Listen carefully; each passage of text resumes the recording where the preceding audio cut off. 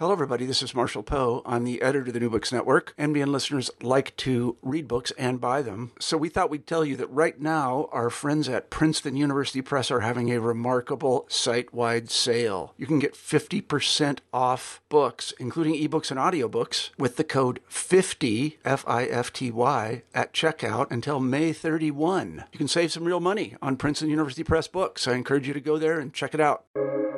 Welcome to the New Books Network. Hello and welcome to New Books in American Studies, a podcast channel on the New Books Network. I'm Tom Croy, today's host.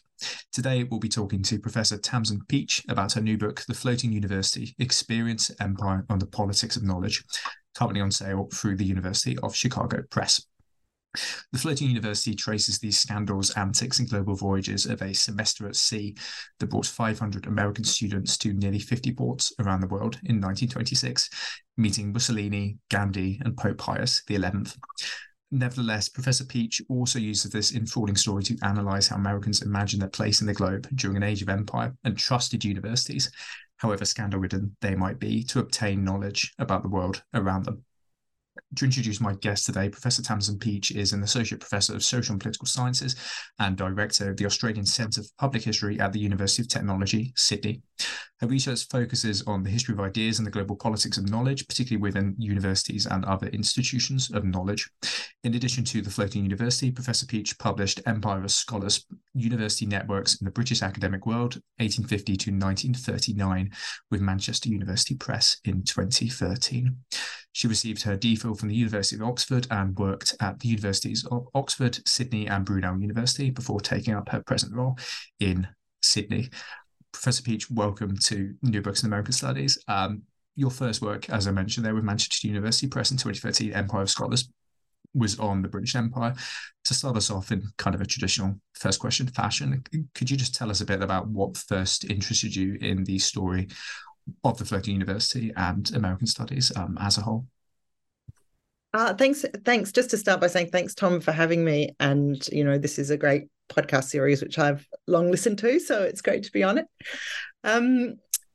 Yes, I trained as a historian of the British Empire, on universities in the British Empire. And I guess my interests for the last 15, 20 years have centered around power and knowledge, and particularly higher education.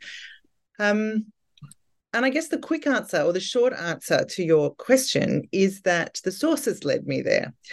When I was researching that first book long, long ago, I found in the back of a volume from the 1920s a pamphlet that advertised the Floating University. It was like a one-page pamphlet. And I,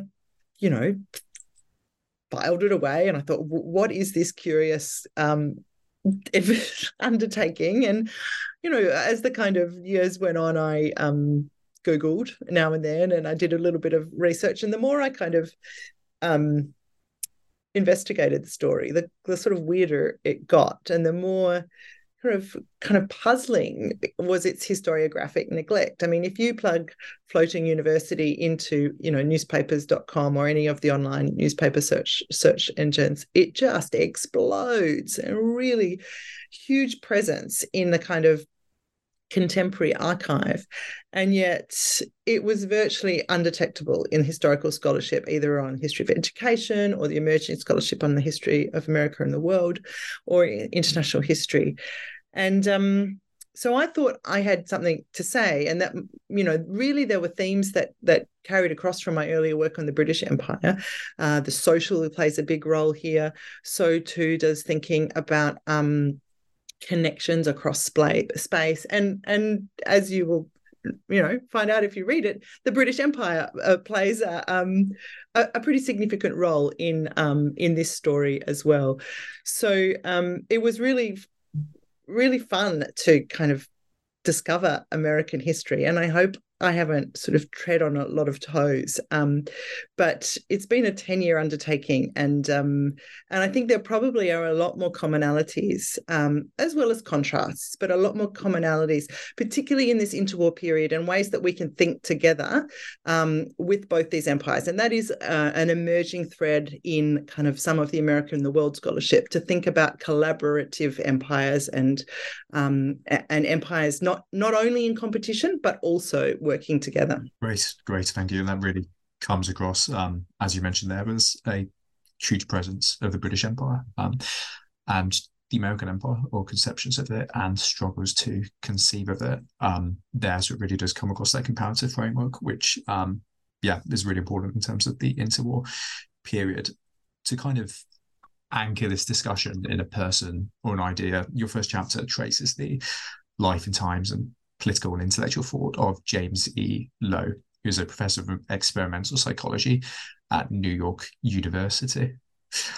Could you introduce our audience quickly to Lowe, the person, his career, his influences, particularly in his education, and what ideas about knowledge and learning led him to be just so kind of persistent in pursuing this idea of a semester at sea? Yeah, thanks. I mean, he's a strange character, Lowe. I think he's a sort of, he's characterized as he's the founder of this, but he's the man that has the founding idea for the floating university, and the pamphlets and the promotional materials at the time cite him and celebrate him as the founder. But he sort of is a sort of middling kind of administrator by the end of his life, and he's not very, he's quite criticised by those on board when the voyage actually sails. Mm-hmm. So, and it's not giving anything away, I don't think, to say that the voyage is called by many or understood by many at its conclusion to be a failure. And so I wanted to think a little bit more carefully about Lowe and where he comes from in order to think about the intellectual foundations of this voyage. It's dismissed at its conclusion as something of a frippery. But I think by tracing back through Lowe's intellectual formation, his career, we learn something very important about this voyage and how central it is to that, American pragmatism. This amazing philosophic invention that is uniquely American, and that comes out of the kind of post-Civil War period. So James Lowe, for all his later failings, is a boy from Eaton, Ohio, a sort of small town in Ohio, and he's the child of a family marked by the Civil War. His mother dies when he's young. His uncle is killed in the Civil War. He's named after that dead uncle. His father is injured and loses an arm. So he carries around those legacies. Not only in his body, really. He's named after a dead man. And he initially undertakes teacher training. He has a collegiate education at Oxford University, not the one in Britain, but there's one in Miami, Ohio. And then there he kind of reads some of the idealist and emerging psychology literature that's coming out of Harvard. But he goes into teacher education. So in order to kind of pay off his loans, his loans to his family members, he goes into teacher education. And after several years doing that, he saves up enough money and he borrows some money from uncles to go to Harvard to do a PhD, where these heroes of his undergraduate study are located and are really reinventing psychology and philosophy, or inventing psychology and reinventing philosophy at that very moment in the late 1880s and early 1890s. That's the very moment that Lowe goes to Harvard. And at Harvard, he's really thrust into a kind of social and cultural milieu that's completely different to the one he's grown up in. And you sort of see him, he's having to do a lot of jobs on the side. He tutors at Radcliffe College and Wellesley, and he's also trying to culturally credentialize himself. He joins a lot of clubs and societies that kind of, he's trying to read the great books and learn about what it is to be a member of the cultural elite. And he meets and marries a woman called Dora, who who's from a class completely different to him. And when they eventually get married, there's no one from his community at that wedding. So you can sort of really see him struggling to kind of reconcile his origins and achieve a new sort of socially mobile place in turn of the century United States. But he undertakes at Harvard, under the supervision of William Munsterberg and William James as well, a doctorate which is on sense perception. So he's kind of, without going into the details of what his doctorate on, he's interested in the circuits of understanding that William James is kind of trying to pioneer, and in this method, this experimental method for understanding them. And he ends up, doing all of Munsterberg's teaching. Munsterberg is really the foundation of experimental psychology in the United States. Munsterberg goes back to Germany, and he ends up kind of working quite closely with William James, doing Munsterberg's teaching. And it's out of that relationship and experience that he then goes off first to a normal school, which are the foundations of later universities, and then to NYU, where he's one of the two professors of educational psychology at New York University, which has the oldest school of pedagogy in the United States. So what I'm getting at is that Lowe has really serious intellectual foundations that grow out of a particular moment in US history, and that's the post-Civil War context, where a whole set of thinkers and people are trying to reconstruct the nation and reconstruct thought in the wake of this completely divisive war that wrenched apart families, that wrenched apart sides. So how can you tread a path between idealism on the other and a kind of materialism on the other? Pragmatism is the answer in the 1890s and 1880s. And for Lowe, it's the answer too. Great. And as we were saying before we came on air, one of the real strengths of this work is its capacity to place ideologies like pragmatism, these debates about epistemology, how you get knowledge, how you obtain and verify and legitimize and credentialize your claims to that knowledge in the larger history of imperial and political history. To kind of tether that to a question, this book contributes to what we might call the new international history. I believe that's a phrase you used in one of your footnotes for the introduction, sharply elucidating the many quirks, complexities, and entanglements of interwar internationalism. The Floating University, in its plans, in its execution, always has this idea called world-mindedness, declaring itself to be a world-minded experiment in democratic theories of education.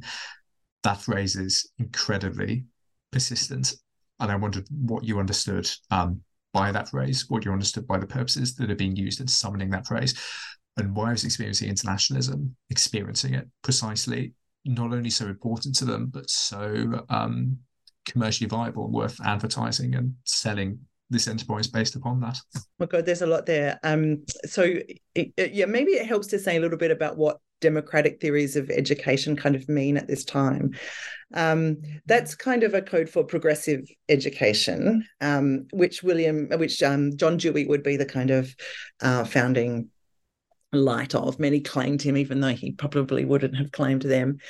And Dewey wanted experience to be the basis of all education. He thought that students learned from what they did in and with the world, rather than through what was kind of poured into their brains in a textbook. So Dewey famously argued that every subject on the curriculum could be taught through cooking, through cookery, because you had to measure things out, and that was maths, and you had to combine them, and that was chemistry, and you had to think about where they came from, and that was kind of animal husbandry, and it was geography, So it's so how you did things practically together, experientially, was the foundation of a whole set of educational experiments in the kind of 2 decades, or before and after the First World War, mostly before the First World War. And Lowe is busy doing these very kind of experiments at NYU.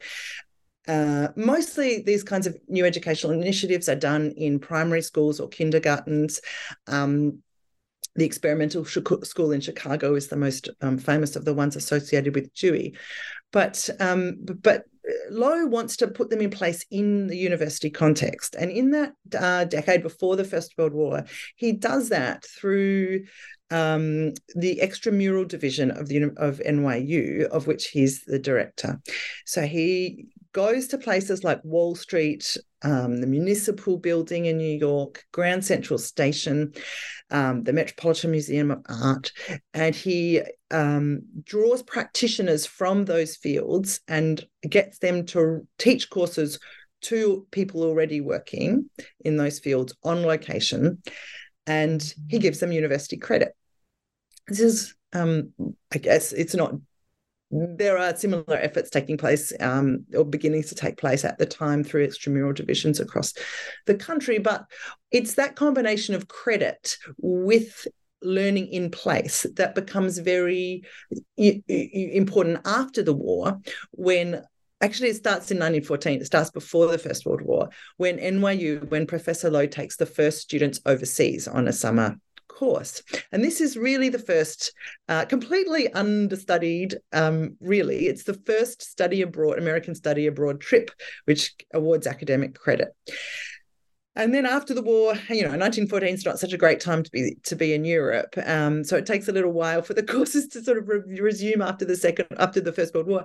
But they do so in the early 1920s, and students are traveling to Europe and being awarded credit for the work they're doing on those travels. So you can see Lowe is combining these kinds of notions of experiment and experience with university education.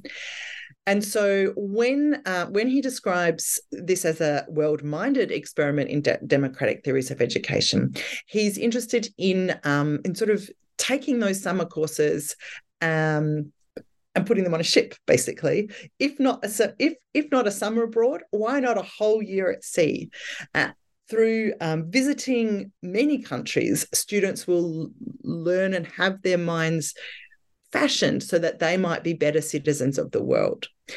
Now, into the new international historians will probably hear me say these things and think, well, Nicholas Murray Butler comes up with the concept of international mindedness, I think, before the World War in 1913.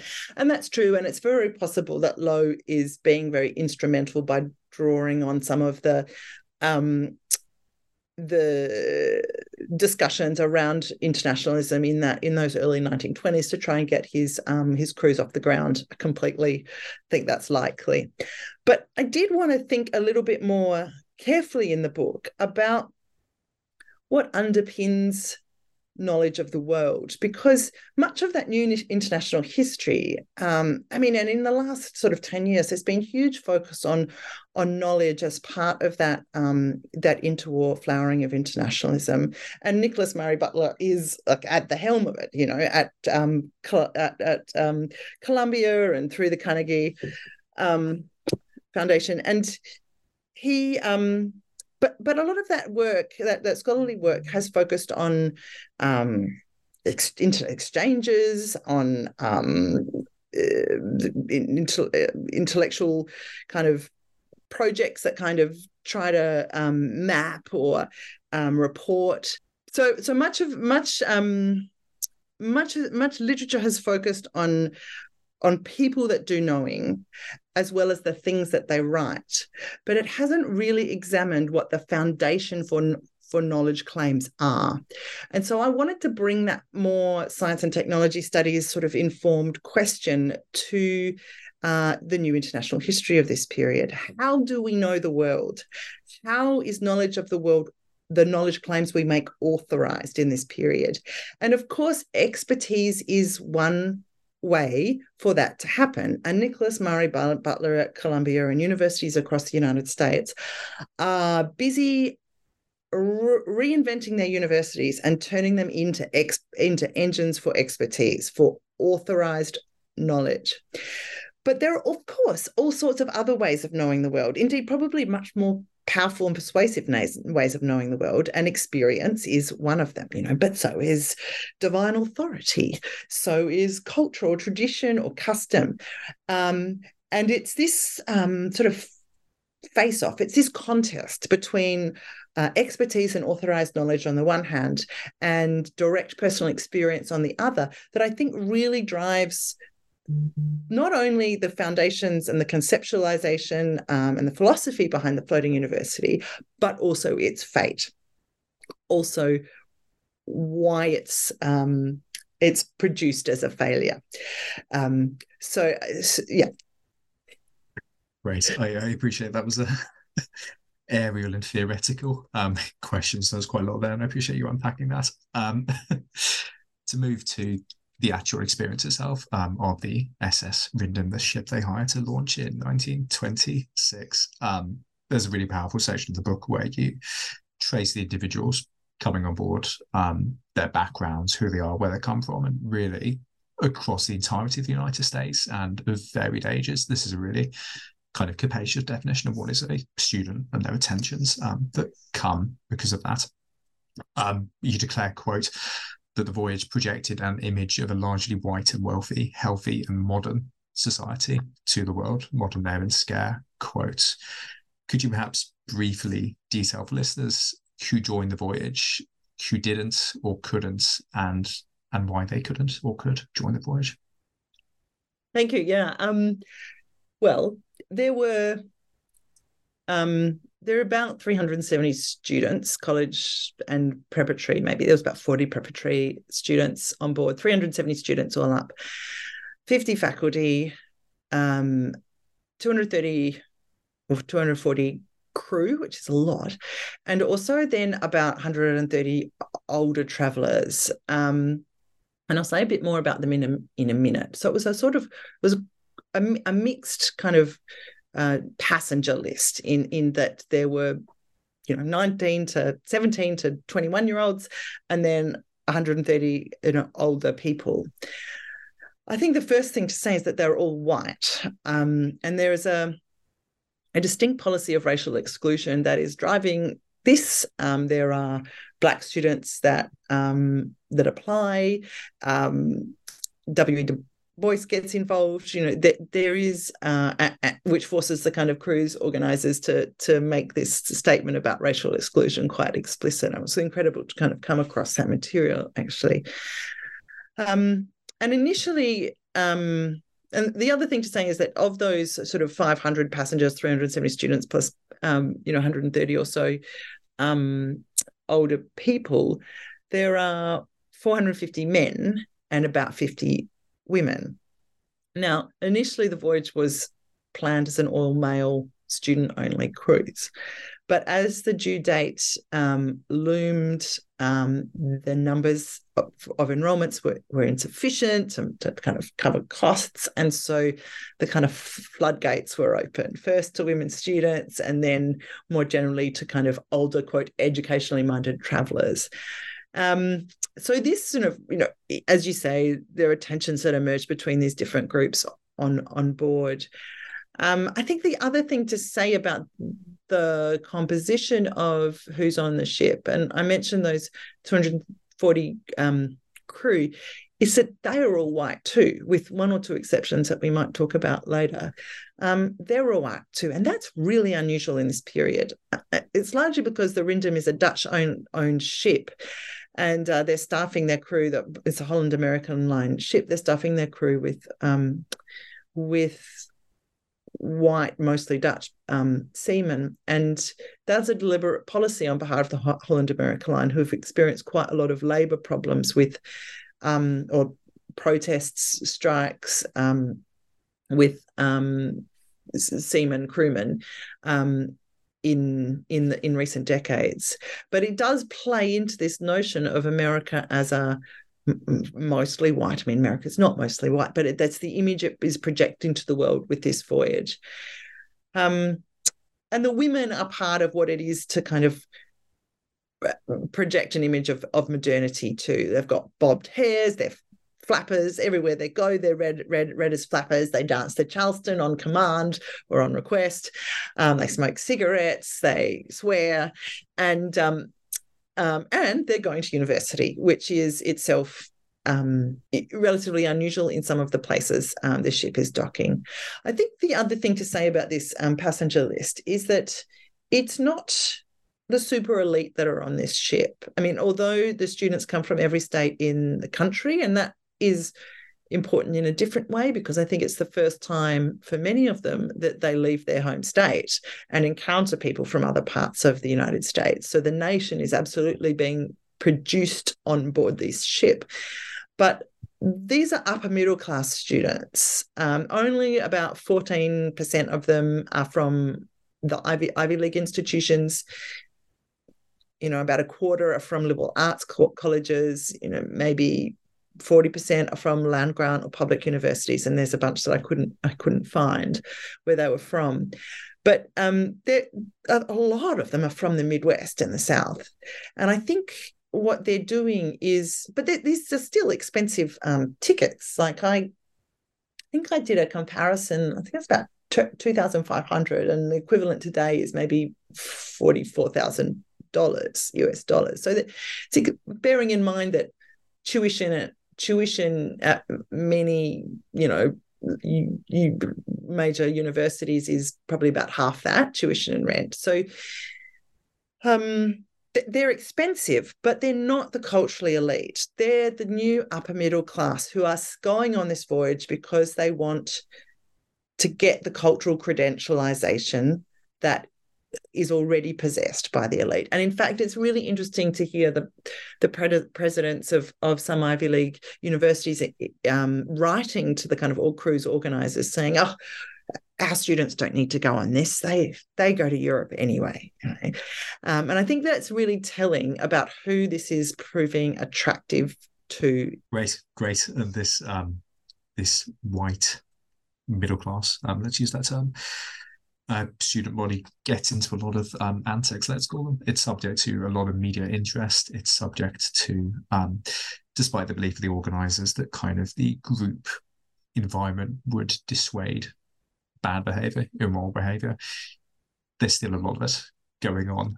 To quote some of the headlines you used throughout your text, Sikh legions startle Japan with rum orgy, floating university lands in rickshaw wreck, cut-ups, powder, Buddha's nose. It's a lot, and there's a lot there, and I can see how, as you said at the beginning, newspaper.com must have, blown up when you typed in this phrase. This again, apologies if this is a kind of broad question, but what could we infer through such colourful headlines about broad understandings, concerns, let's call them, of youth and youthful behaviour and gender on the part of those 50 or so women in early 20th century and interwar America?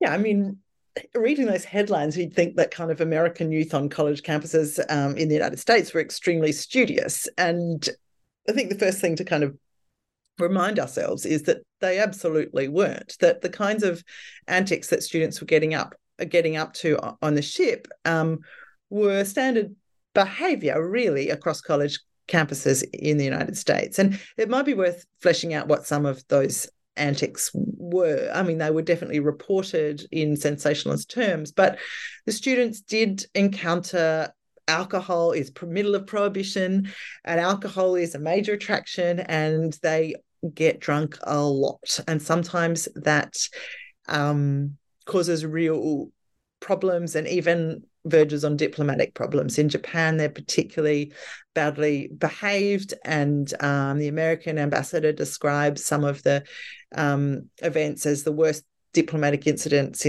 in the last 15 years.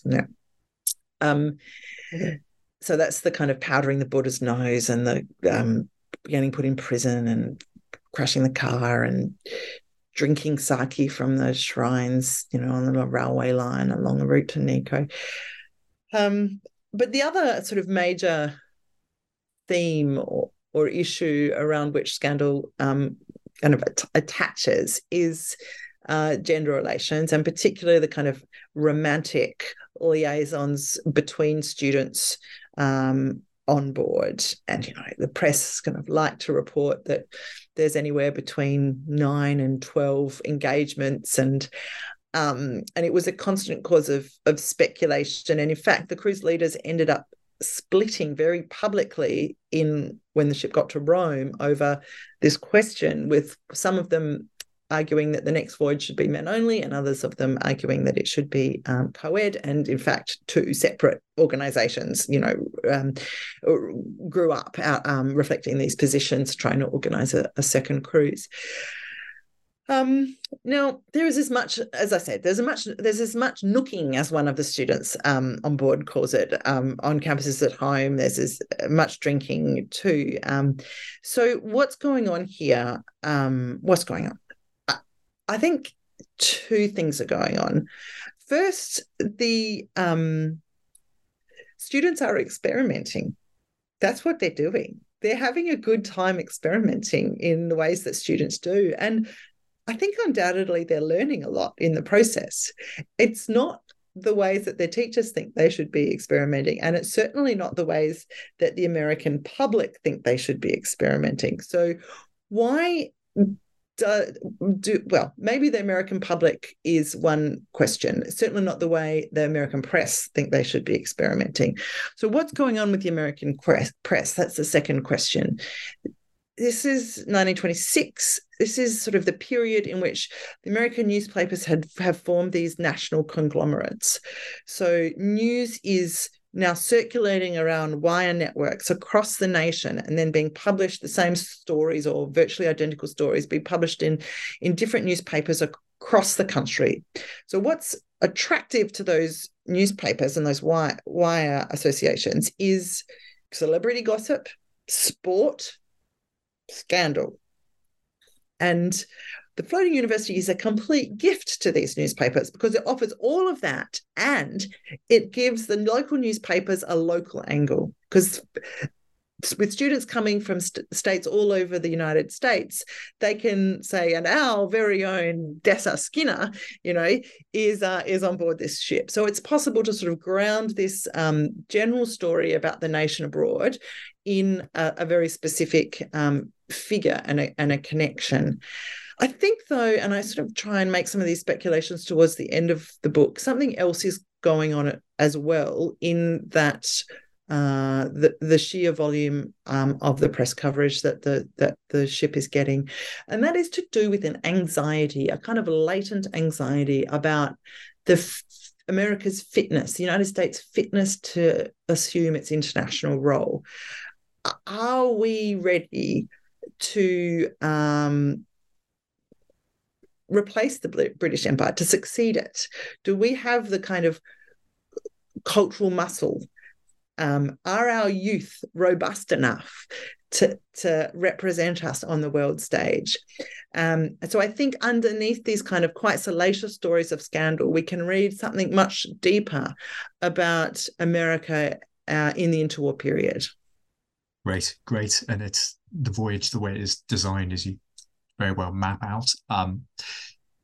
It's designed so that these students, first upon leaving the United States and meeting all these folks from all these different states and going on this voyage, first encounter areas of the world where the US has, in a phrase you often use, kind of the tentacles of empire. Its presence is there, its footprint is there, another word you use a lot. You argue in chapter 5, this is, that the Wyndham not only, as I say, followed those and went to those, but actually was productive of it, was quite deeply entangled in making the world it was learning to know. How does this story, and how has, I'm particularly interested, given your research and your past background in the history of the British Empire, how does it alter our understandings, your understandings, let's call it, of American empire, or nuance them, or change them, or lead them in certain directions? Okay, thank you. Yeah, I mean, I probably have two little historiographic objectives here. One is to bring the interwar period into view in our understandings of American empire, and which it sort of, the interwar period kind of gets underplayed in. It's not absent entirely, but it kind of gets underplayed in histories of America in the world. And secondly, my other little objective, which I think characterizes, is present in all my work, is to bring higher education and universities into the center of the ways we think about politics, international relations, and even the economy and commercial relations. They're not a marginal story that sits in histories of education departments. They're there and are crucial to the ways we understand how power reproduces itself in the 19th and 20th centuries. So that sort of plays out in this book in a couple of ways. I think, first it shows how that post 1945 projection of US power was founded upon the international relationships of the interwar period. And those are financial, they're commercial, they're cultural, and they're military. And, I guess one of the reasons I wrote the book as I did was I wanted to sort of show through story rather than just through this story of students going around the world, just how extensive that footprint of American presence is in the interwar period. The students run into newspaper journalists who are editing Japanese newspapers from who are members of the fraternity at the University of Missouri. They run into Standard Oil representatives in the bars. Sort of half the way around the world, they see the US Navy escorting the ships in various guises. The kind of sheer commercial power of the US dollar is kind of gives them a purchasing power that they, I think, are a little shocked by and then become quite accustomed to. There's American Express is sort of a bit like their embassy. They check in there, they go there for the gossip, they find out where the American hairdressers is. Like, there is an incredible presence of various forms of American power, and they're shocked when they go to places like Shanghai and Ceylon, Sri Lanka, to find that many of the students they meet have in fact already studied in the United States. So there's this incredible sort of cultural power as well. But secondly, I think this focus on the interwar period also shows that college students were commercial and pseudo-diplomatic actors. They weren't just cultural intermediaries. And I've just mentioned above fraternities at the University of Missouri. Like, fraternities actually play a kind of a minor but constant undertone in this story. It's these really thick college cultures of sociability that are extended abroad, and they play a hugely important role in all kinds of business. And so I think one of the things I'd like from this book is to encourage historians to think a lot more carefully about the cultural formation of this generation. Because it is, I think Robert Dean makes this point in that book on Imperial Brotherhood, this is the generation that leads the post-war nation. And so we really need to think about what fashions them, what kind of cultural credentialization they come with, and also what their anxieties are.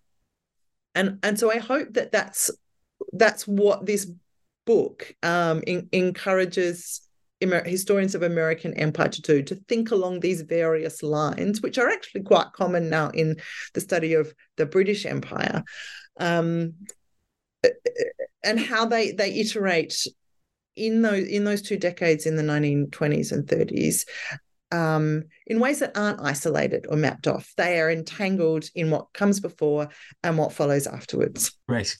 And it's worth saying as an addendum there that in trying to get those theories across to the academy, this work will offer a fantastic teaching resource. These chapters that we're talking about here, particularly chapter 5 and 6, that detail the voyages, the reactions of the students, the scandals, all of this, they really package all those kind of theoretical interventions in a really accessible and exciting manner, all the way down to undergraduates. So that's really exciting to kind of have that potential in a book. I kind of asked about how, during this project, altered your understandings of American empire.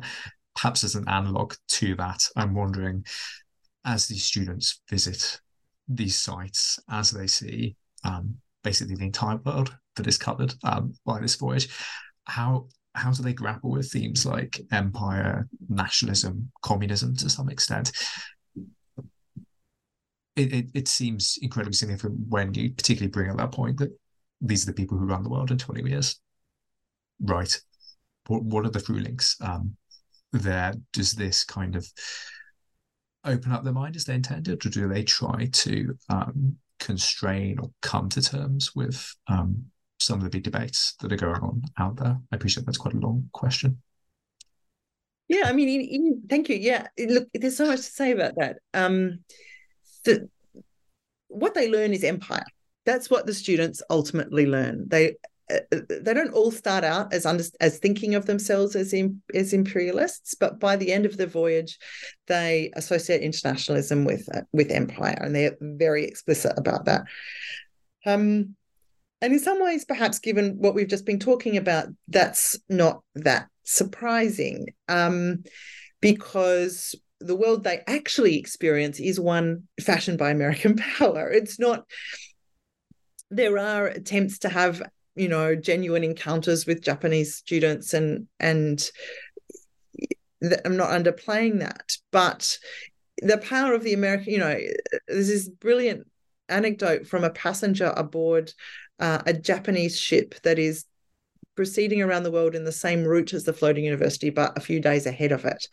And he is American on board this ship, and he says the prices go up by 30% the minute the ship arrives in town, right?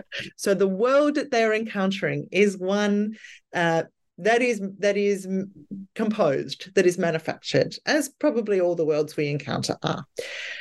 Their opinions of these students on board, what they learn from the world is, and it's worth saying that students are doing proper curriculum, right? They're enrolled, I know we're not talking about this now, but they're enrolled in classes, they sit exams, and they get marks, and they get credit for those marks, right? So this, and it's through some of those classes that ideas about empire are produced, but more so they're produced in some of the extra curriculum.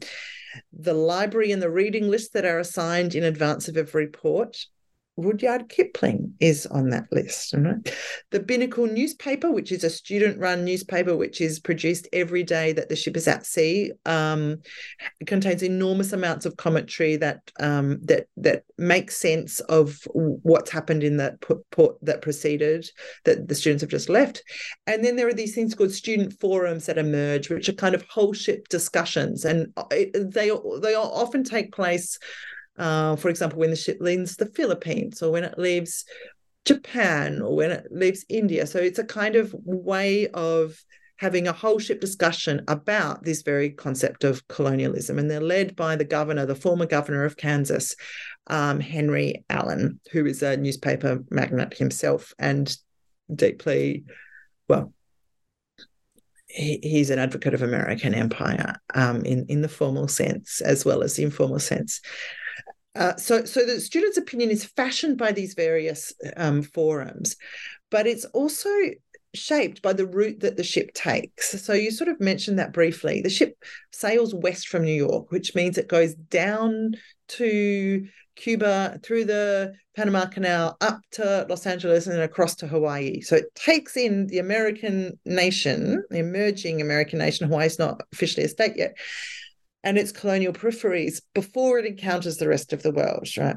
And some of those places, Los Angeles, Hawaii, Panama, are understood through many of the tropes that scholars have written about at length. This is a kind of engineering masterpiece, reclaiming the malaria-ridden isthmus, or the kind of deserts of Los Angeles.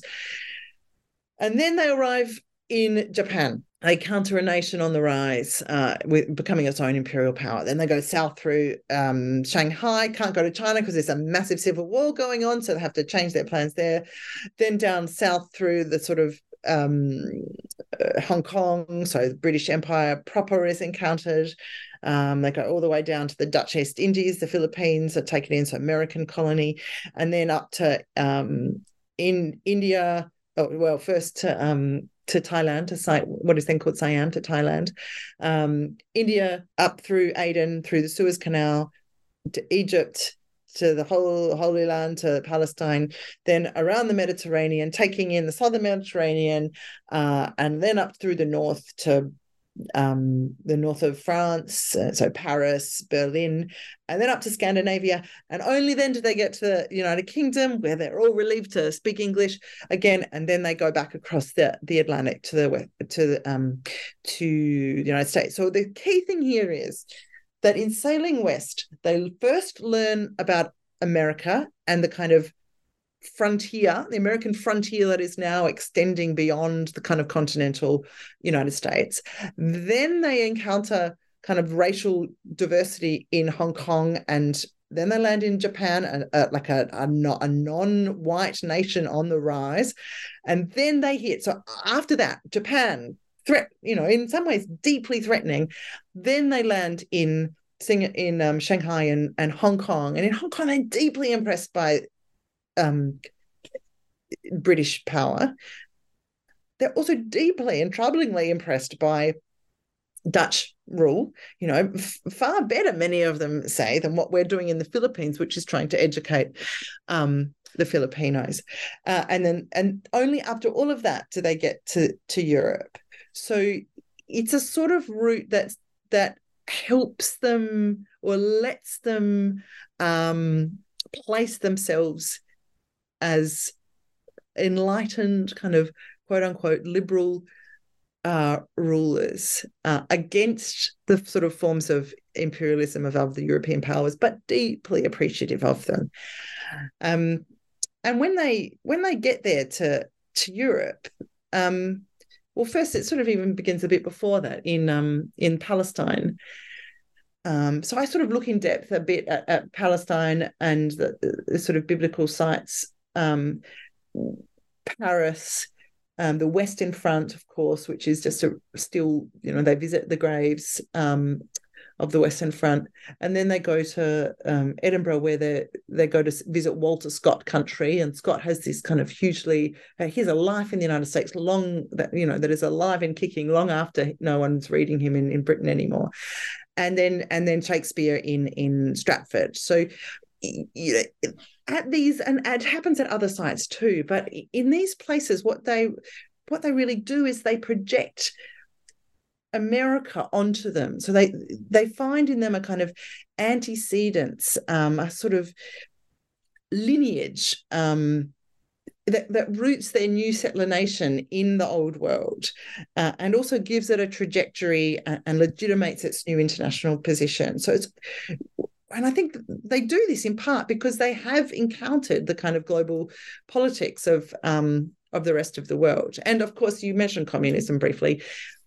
Communism is already functioning as the bugbear for, all that's wrong, and it's part of the reason Mussolini is great, and certainly there's a lot of love for Mussolini on board, not least by Henry Allen. But it's also an occasion, perhaps, to say that although this is the major note sounded by most of the students and staff on board, there are really interesting points of divergence.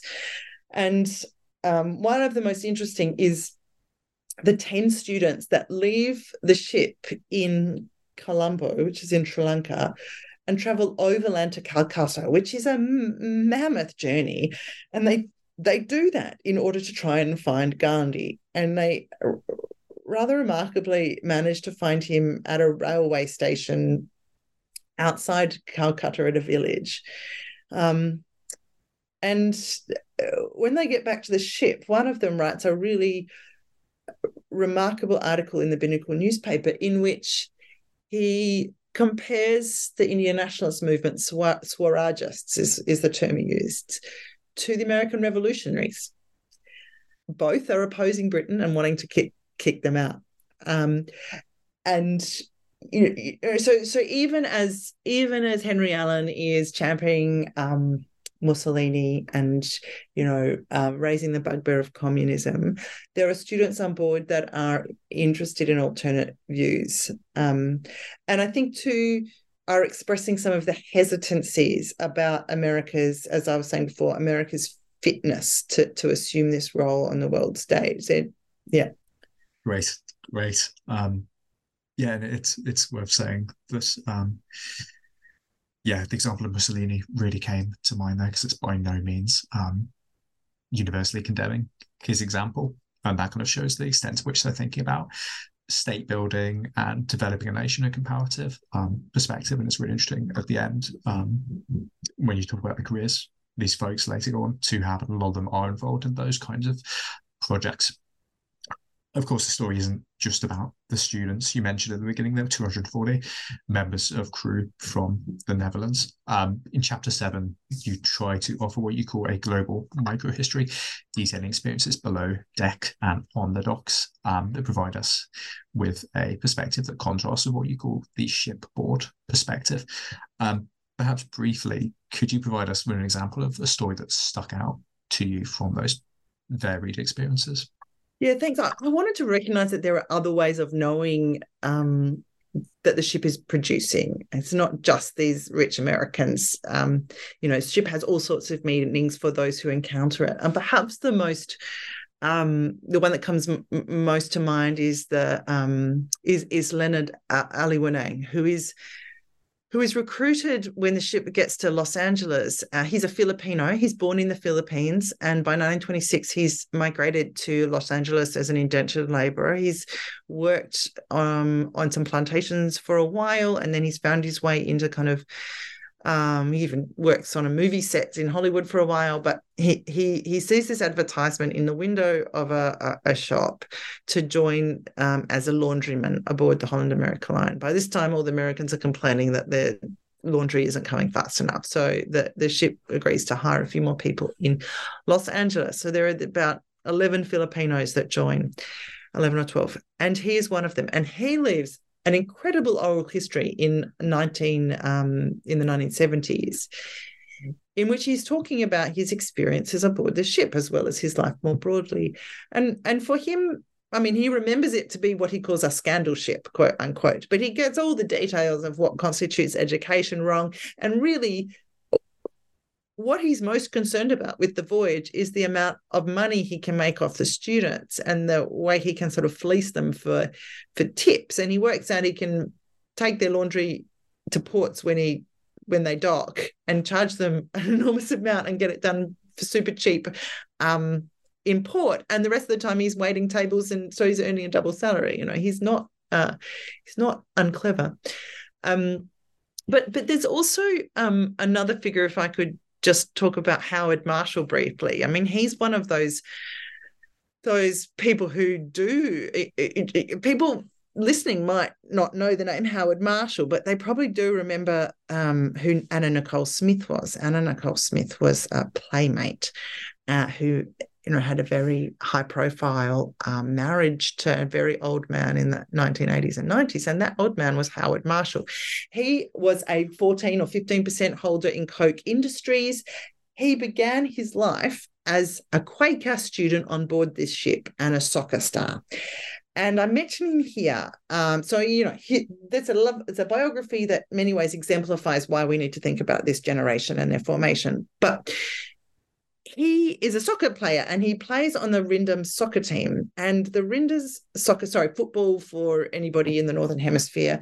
The Rindam's soccer team, like its baseball team, like its basketball team, get resoundingly thrashed at wherever they stop, whoever they play. And they often play university teams along the way. And this is incredibly disquieting to the Americans, because they don't expect to be beaten by non-white bodies at their own games. And these are games that Americans have invented. And so it's a good example, I think, of how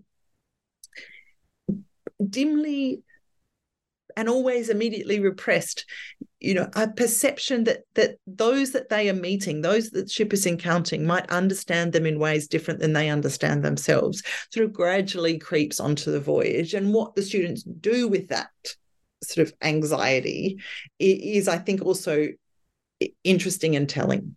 Great.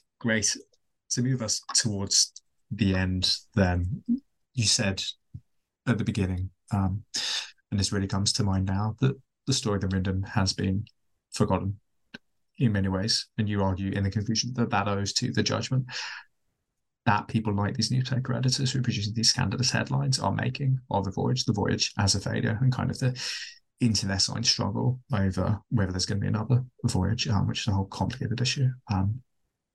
But chapter 8, your last chapter of this book, asks a very simple question, which is, did Lowe fail?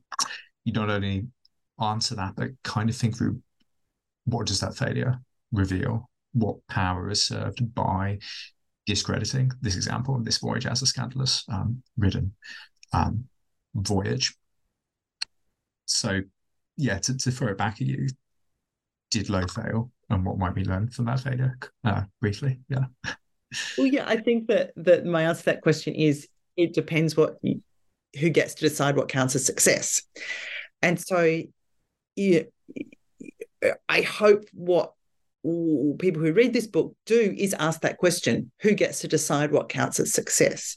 Who gets to decide what counts as knowledge in this period and in our period too? Because the answer to that question has a history and it has a politics. And so initially it was the press, but also the universities who decided. And universities we haven't talked about them, but they dump on Lowe. New York University sacks him, on the eve of his departure. They sort of join a pile-on in not supporting the voyage after its return. So universities are not interested in this new model of experience joined to university credit. Why? Well, they're very interested in their model of expertise, which they can charge fees for, and monopolize knowledge in the 20th century. But I think one of the ways we can think about this question is to ask, well, if we don't let those two entities decide what counts as success, if we ask, say, the students on board, do we get a different answer? And it turns out that we do. Many of those students on board not only described in the years immediately after the cruise it as the turning point of their lives, an incredibly influential year. I try and trace the careers of some of them whose lives do seem to have been fashioned in the wake of the lessons of the voyage, for good and for ill. So on that front, Professor Lowe's cruise was absolutely a success. But I think more broadly what I want to say is that it's productive to think with failure and with experiments or entities or undertakings that are deemed failures, because what failures ultimately reveal are the norms and the conventions of what counts as success. And sometimes those norms and conventions have been so naturalized that they're invisible.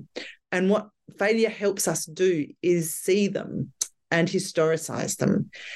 So I think it can be a very, very productive thing to think about and think with, particularly about knowledge and particularly about higher education, which is, after all, the world we live in, and we can sometimes fail to see that it too has a history and a politics that is not natural. Great. One final question there to end in traditional New Books Network fashion, as I recognise it's getting a bit late in Australia. What's next for you and your research? Well, I haven't got a new big project, but I'm kind of working on a few things. One is a history, or is a study of how Wikipedia produces history, how the past is produced on Wikipedia. Another is a history of expertise in the 1920s in Australia. And the final is probably quite closely connected to this project, in that it's interested in all the work that's emerging recently on this sort of extractive legacies, the university and extractive legacies. So trying to think across things like the legacies of slavery, the legacies of stolen land, and also questions around mining and kind of what we might think of as climate, forms of capital that erode the climate, and how are they entangled in the foundation of universities and also their power. Great. Sounds wonderful. Thank you so much, Professor Pietsch, for taking the time to talk to us today. I recognise time zones always present a challenge. I'm really grateful for it and grateful for this work. As I said, this is a really important work because it puts these questions of knowledge production, knowledge legitimization, even at the very heart of them, on the very heart of international political history in the interwar period. And I think that's immensely valuable, particularly when delivered in this format that's immensely appealing to all readers, including general interest readers and undergraduates, for precisely all those scandals we talked about at the beginning. So Floating University, available with the University of Chicago Press, out now. Professor Pietsch, thank you very much. Thank you so much, Tom. It's been a real pleasure.